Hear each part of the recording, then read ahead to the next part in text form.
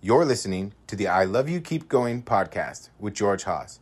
For more information, please visit our website at www.mettagroup.org. That's www.mettagroup.org. So welcome everybody. This is I Love You Keep Going. It's January 19th, 2023, 7:35 p.m. Pacific time. And I thought today we would talk about attachment and non-attachment, one of my favorite topics from quite a long time ago. I used to teach a course called Attachment, Non-Attachment to introduce attachment theory to the idea of not attaching in meditation. They really do mean quite different things. I think, though, that we sometimes can find ourselves thinking that not engaging or a detached mode is actually what Theravada Buddhism and meditation is teaching us. I think that comes from the idea that a lot of us who find meditation find it because we're suffering and we want a way out of suffering. And a lot of people who come to meditation in the West come because the sources of suffering in their lives they've identified as difficult interpersonal relationships. And so they're looking for a way to either make the relationships work better or simply not need them so that they can move through the world without depending on them. There's a kind of romantic notion about being a cave yogi and retiring to a cave somewhere and living completely independently. And the idea that meditation could be that vehicle that would allow that to happen. When we were traveling in Myanmar, I asked if there were some caves that we could go and see. I wanted to see what these cave monasteries were like. And so we went to a few of them. It was quite different than I thought. It wasn't high in the mountains. It was actually next to a village. It wasn't isolated yogis. It was like a warren of meditation cells dug into the side of a hill. And outside of that, there was a monastery that actually had a couple of hundred monks in it that supported the people who stayed in the caves. And there was a constant social activity there. It wasn't the kind of isolation that I had in my cartoon world dreamed up.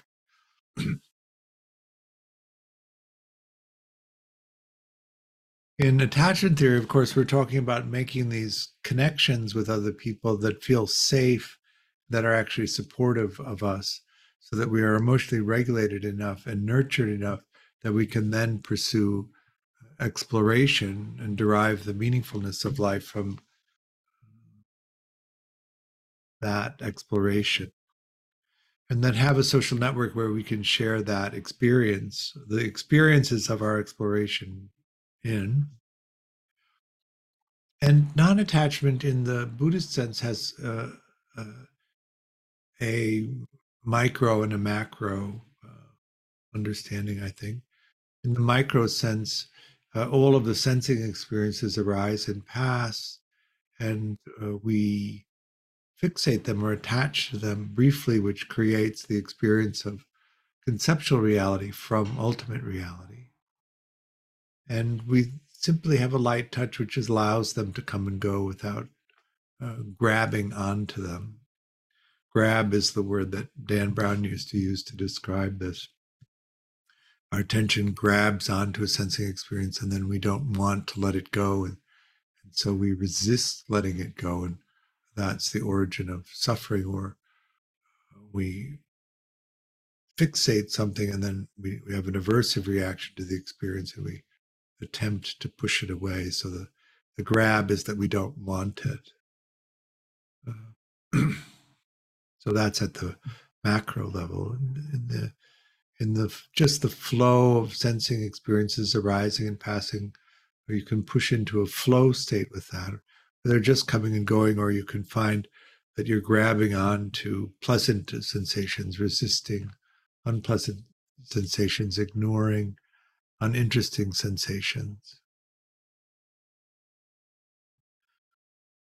And it's easy to think that in not attaching in the way that we talk about in terms of experience, that also applies to relationships. We want to get to a place where we don't actually have to attach into relationships. And in attachment theory, of course, what we understand is that we live in these human bodies, which are designed through evolution to uh, require complex social interactions. We have these bundles of neurons in the brain, which are only in species that have complex social interactions, that actually the attachment system causes us to seek proximity to people that we think are safe and who will protect us. And that when the attachment mechanism goes off, the only thing that really settles it is this connection to other people. And that it continues to get more and more distressing until we actually find that connection and can settle into it. So the way that I like to think about it is that we want to be able to fully engage in the experience of the present moment, which includes fully engaging into connection with other people. But at the same time, we don't want to cling to it and cause ourselves to suffer from it. When you're establishing your social network, one of the things to pay attention to is how useful people are to you in terms of your capacity to regulate, and how useful they are to you in terms of supporting your exploration. We have a kind of fuzzy romantic idea about the utility of relationships. I think that we're supposed to love people that are close to us, and that is the main motivation.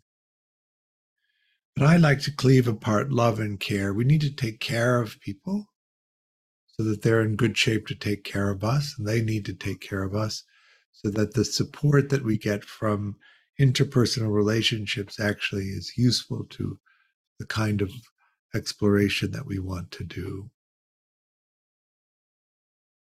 Human babies are, of course, completely dependent on the care that they receive to survive, and if they don't receive enough care or the right kind of care, there's actually a fail-safe mechanism and that shuts them down so they don't survive. But if they have the right kind of care or enough care, they do grow and develop. All of us sitting here have grown and developed throughout our lives by receiving the necessary care coming from the people that we've been able to put around ourselves and through our own contributions. We're born, we're dependent on care. The care that we give creates the experience or the expectation of what we can expect from ourselves and from the world.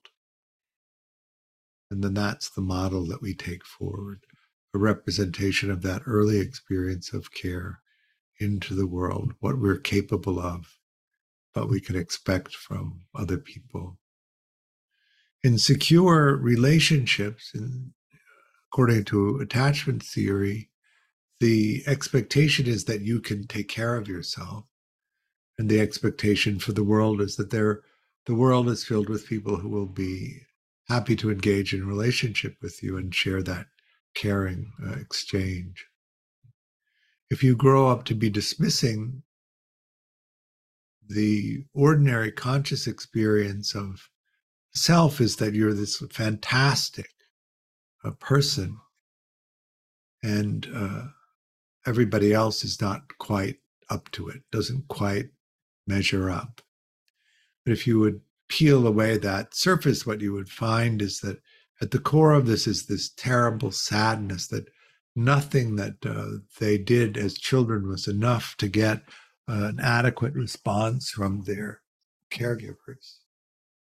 So there's a terrible sadness at the core of that, which they then inflate the sense of self to avoid touching into. Uh, in childhood, of course, the experience is that there's nothing I can do. I'm not good enough to get the care that I need.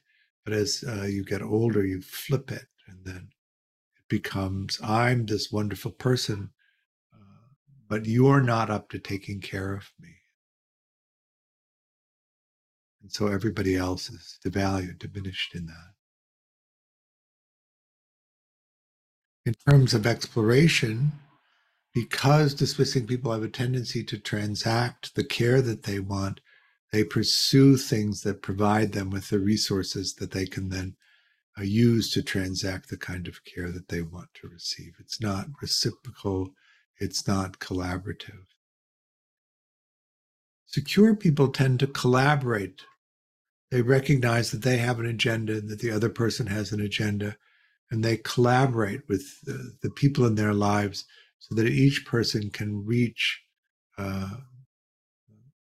a successful conclusion with the agenda that they have. But in dismissing adults, really, the dismissing person's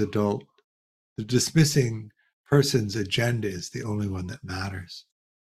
And the other person's agenda, even though they provide care, doesn't. Preoccupied adults think of themselves as inadequate to take care of themselves. They think of everybody else as capable. And that really their mission in life is to latch on to somebody else who can take care of them, because they're unable to do that. This comes from a childhood where the care that was provided was inconsistent, and the child couldn't predict how they would ask or what they would have to do in order to get the care that they needed. It was always dependent on the state that the caregiver was in. And then disorganized people see themselves as incapable, really, of getting the care that they need, or undeserving of getting the care that they need. But they see other people as perpetrators, as people who will harm them. And so they have a tendency to withdraw from social interaction. But these become views that are fixed. We talk about that in understanding the nature of how we experience things. You can create a view that gets quite fixed, and then you think that that's actually how it is. So what we're talking about here then in the non-attachment side of things is that this is a view that's been formed by conditioning. We need to begin to penetrate into the experience that formed these views, and then stop clinging to them, stop grabbing onto them, and allowing them to open up so that we can see clearly what actually is happening now in the present moment. Is that making sense? And so we do this through different meditation practices. First, seeing how we make things. So you have the capacity to sense the object that can be sensed by that capacity. When there's contact, a consciousness of that sensing experience arises. It's evaluated for urgency. Does it need immediate attention? Does it not matter whether we get to it? Is there time for a pleasant experience? And then the process of it is ordered. As a particular sensing experience gets to the top of the queue, it's compared to the perceptual database. And if there's a previously experienced sensing experience in the database that maps closely to the current one, the meaning attaches to the undifferentiated sensing experience. So attaches is when we say attach or non-attach in Buddhism, what we mean is that the raw, undifferentiated, unfixated sensing experience is attached with meaning and becomes a representation of conceptual reality.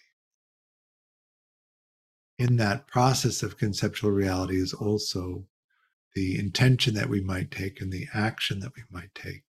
And if we do take an action, what result there is from taking the action.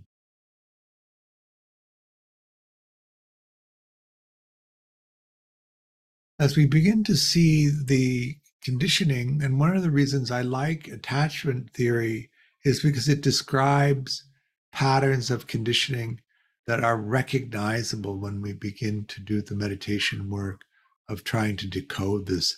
The whole experience of self and world in the beginning can be quite daunting to try and decode to understand what's actually happening. But if you have these patterns, these that you can begin to recognize, it actually is like a key to a map that unfolds in a way that makes it easier to see. It's one of the reasons I talk about working with attachment conditioning as a preliminary practice for Westerners. It helps us explore the things that we need to see in terms of the nature of this human condition where we create a sense of self and world through our perception of it, and that we can create it in many different ways, and that everybody is creating a sense of self and world through their perception, their conditioning, because everybody's conditioning is different. We just create different experiences of, even if we're in the same room experiencing the same thing at the same time, because our conditioning is different, we create a different sense of what's actually happening.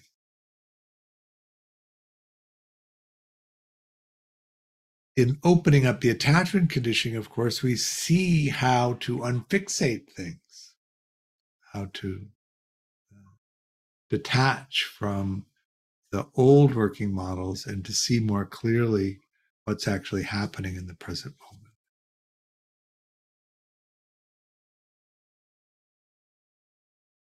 So we look at it first in terms of the Vipassana side, or breaking things up.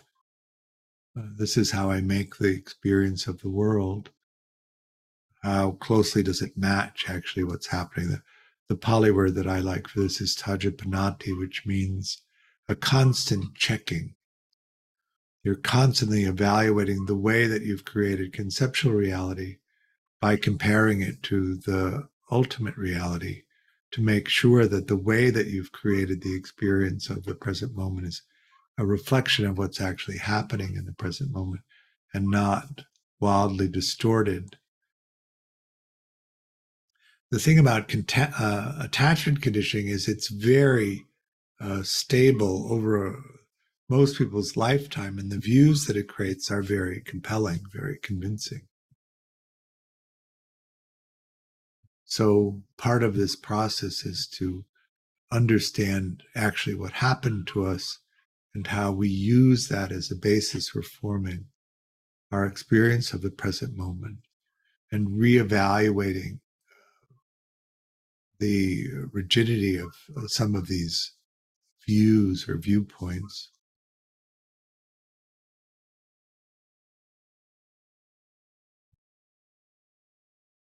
Putting to this experience of the present moment and what's happening now.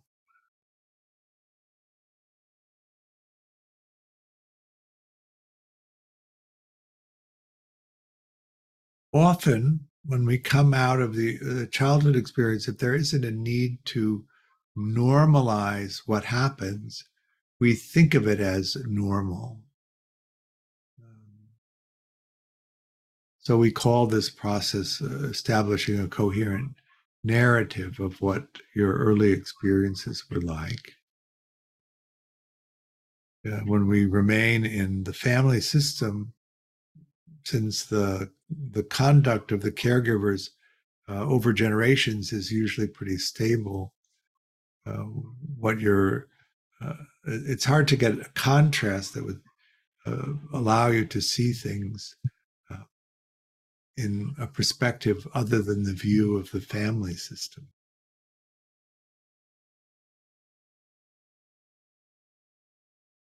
So one of the things is this exchange with people.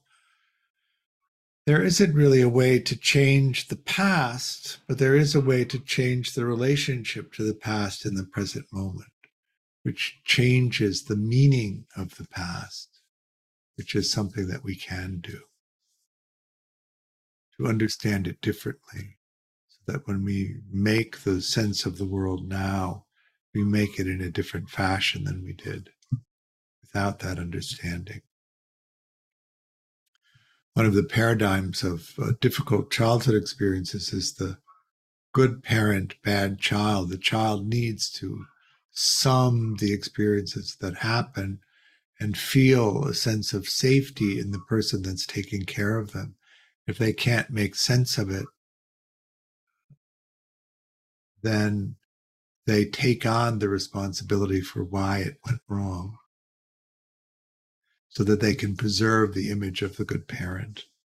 So part of this process is to actually see things clearly from the adult perspective. Maybe the parenting wasn't so good. Maybe the child wasn't so bad. You can let go of one side or the other of it. I think letting go of both sides is pretty good. Then you can begin to reflect with a sense of compassion on the conditions that the caregivers must have grown up in order to behave in the way that they did with you in your childhood circumstance. If you have children, one of the things that you notice about it, I think, is that it's quite stressful to have children. It's quite demanding. Children need a lot of care, and it's a kind of ceaseless demand that comes from younger children for care.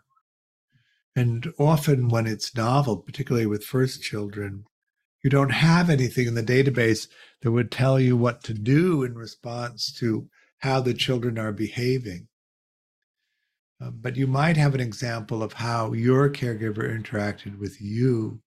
The mind flips it, and you become your caregiver, and your child becomes you, and that's how you respond. It's the way that it carries generation to generation in family systems, and so you can reflect backwards and open that up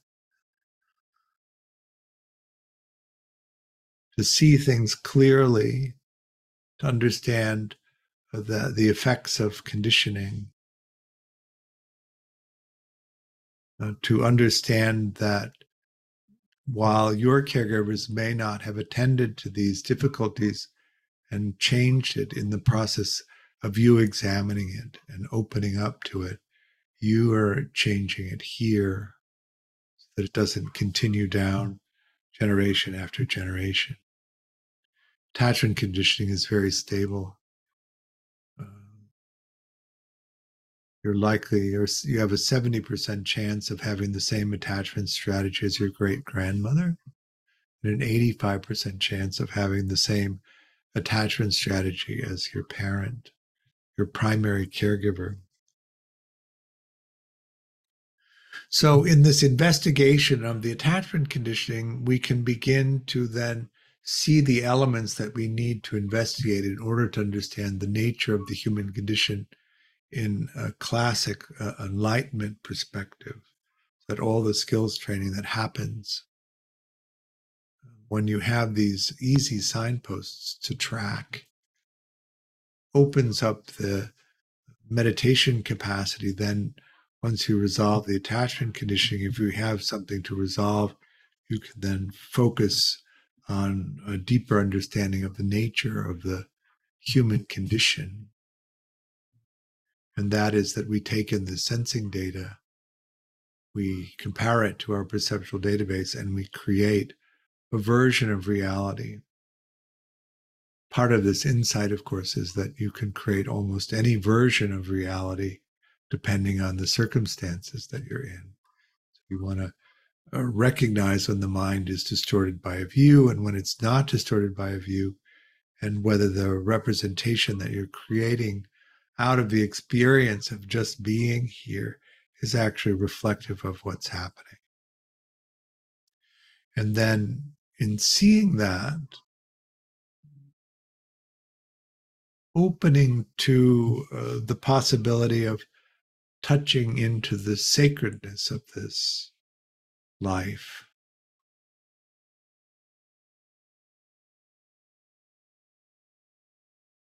This was a conundrum for me for a long time.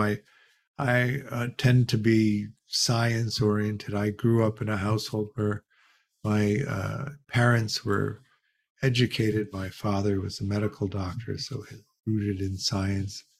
My mother was a nurse, rooted in science.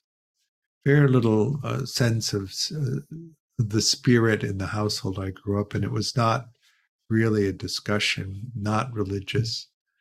I came home in fourth grade with a form that one of the lines on it was, "What is your family's religion?" So I said to my mother, "Mom, what's our religion?" She thought about it for a minute and she said, "Oh, put Protestant," which was the full extent of our religious training. Christian. George, do you think it might be somewhat natural that someone moving into secure attachment, if they haven't had any kind of spiritual sense, that would accompany that, some kind of growing spiritual sense? Or do you think that that's not necessarily the case?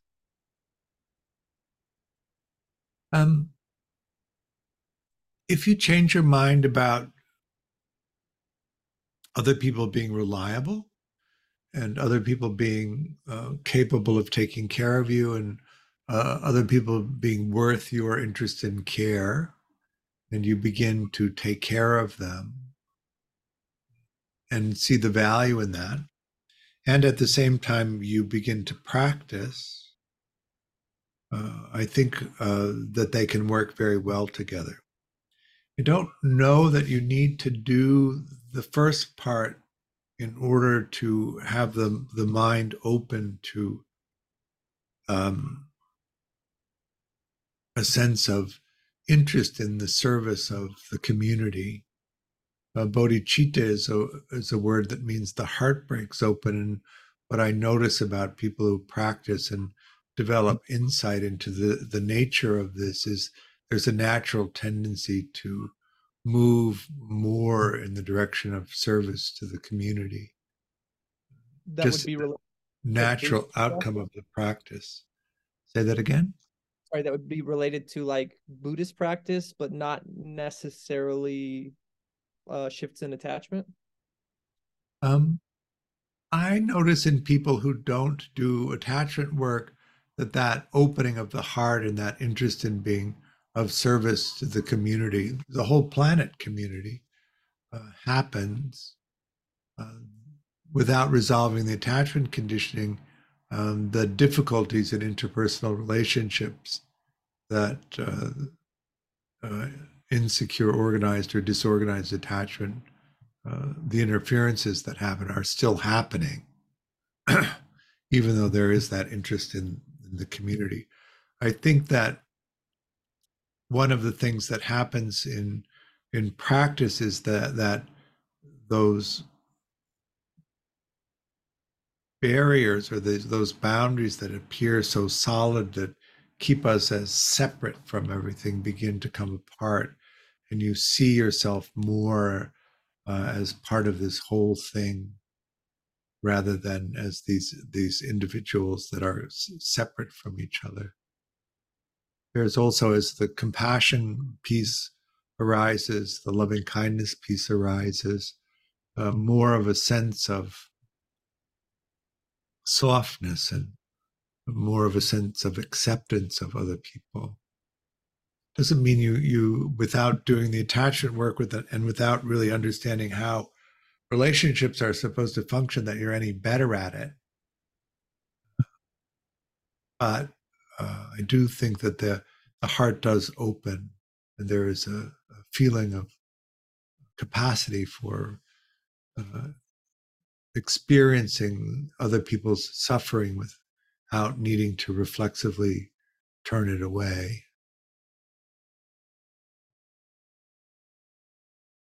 I think that practice is harder if you don't have support.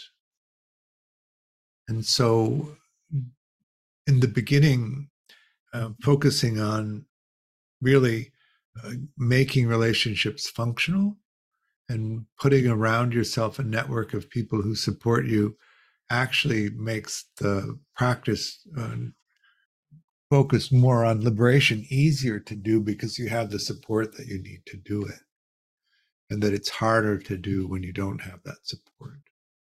I don't think that the idea that you can withdraw from everyone and be an island unto yourself is actually a good platform for deep practice. It's too difficult if you get knocked sideways. To right yourself, it takes a long time in comparison to how fast you could do it if you were in a social network that was supportive. And I think that we talk about it of having community and having Sangha and having that kind of support, but I also notice that it is hard to get to work very well in certain communities. I know at Against the Stream, where we were for a long time,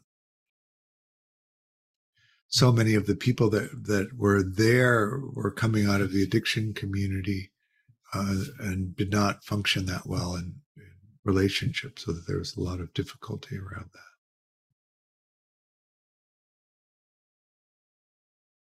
A wonderful community of support and an interest in being supportive and developing, but at the same time, a difficulty.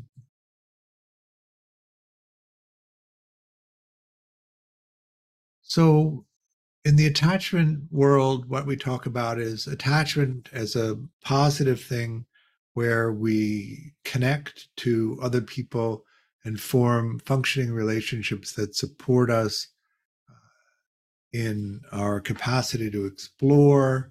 That support for our capacity to explore, we can use that as the energy to go into practice deeply. In understanding attachment and non-attachment in the micro version of it in meditation is that we attach to things to create the experience of solidness of the conceptual reality. Then we let them go moment by moment. So in each moment, fixating and releasing, fixating and releasing. In the macro sense of that, I think it is a misunderstanding to say that we don't connect in relationships to anyone.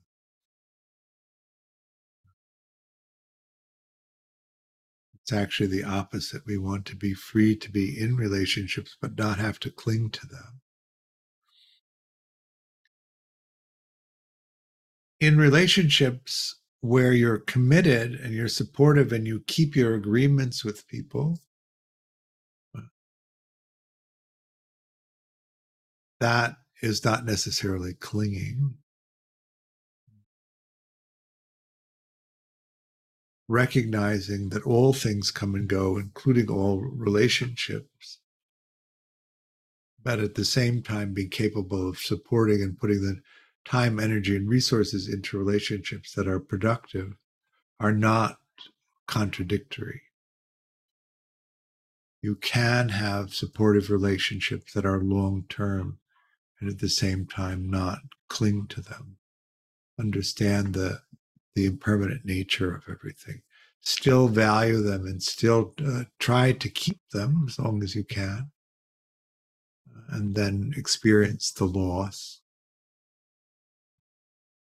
One of the things about impermanence is because everything is lost, we need to get good at losing things so that it doesn't create that clinging environment that causes us to suffer from it. But still, in each moment, there's a pop of sadness, and when things come to an end, there's a lot of connection to it. There's a lot of sadness, and if we don't cling to the sadness, it's an energy that propels us into what's coming next, the replacement of what's lost. And if we do cling to it, it becomes an enervating energy that prevents us from moving forward and connecting. Is that all making sense?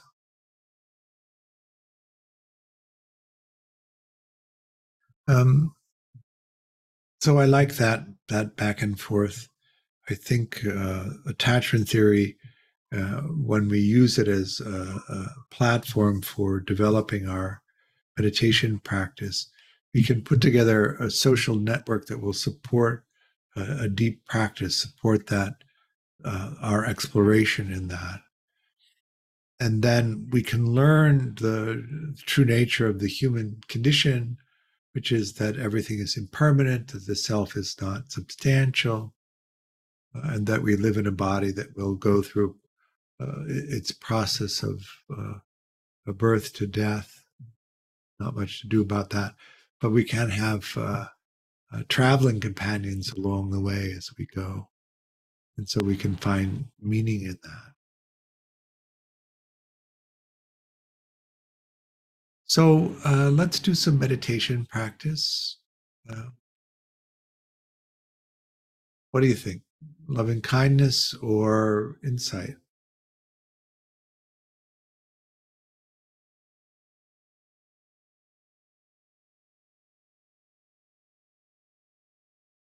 No preference.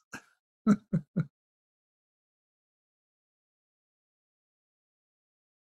right. Let's do some insight practice. How'd that go? Easy to do once you know. That investigation of where your attention goes is really interesting because it's selecting the little tokens that you make self and world out of. You can get a real sense of what you prefer, which is an opening into the nature of your conditioning, how you hold self and world. So this Saturday is the third in the series of level 1 that we're currently in. So there's this Saturday and the following Saturday. We have a level 2 starting a few weeks after that. We're actually going to do another level 1 in March.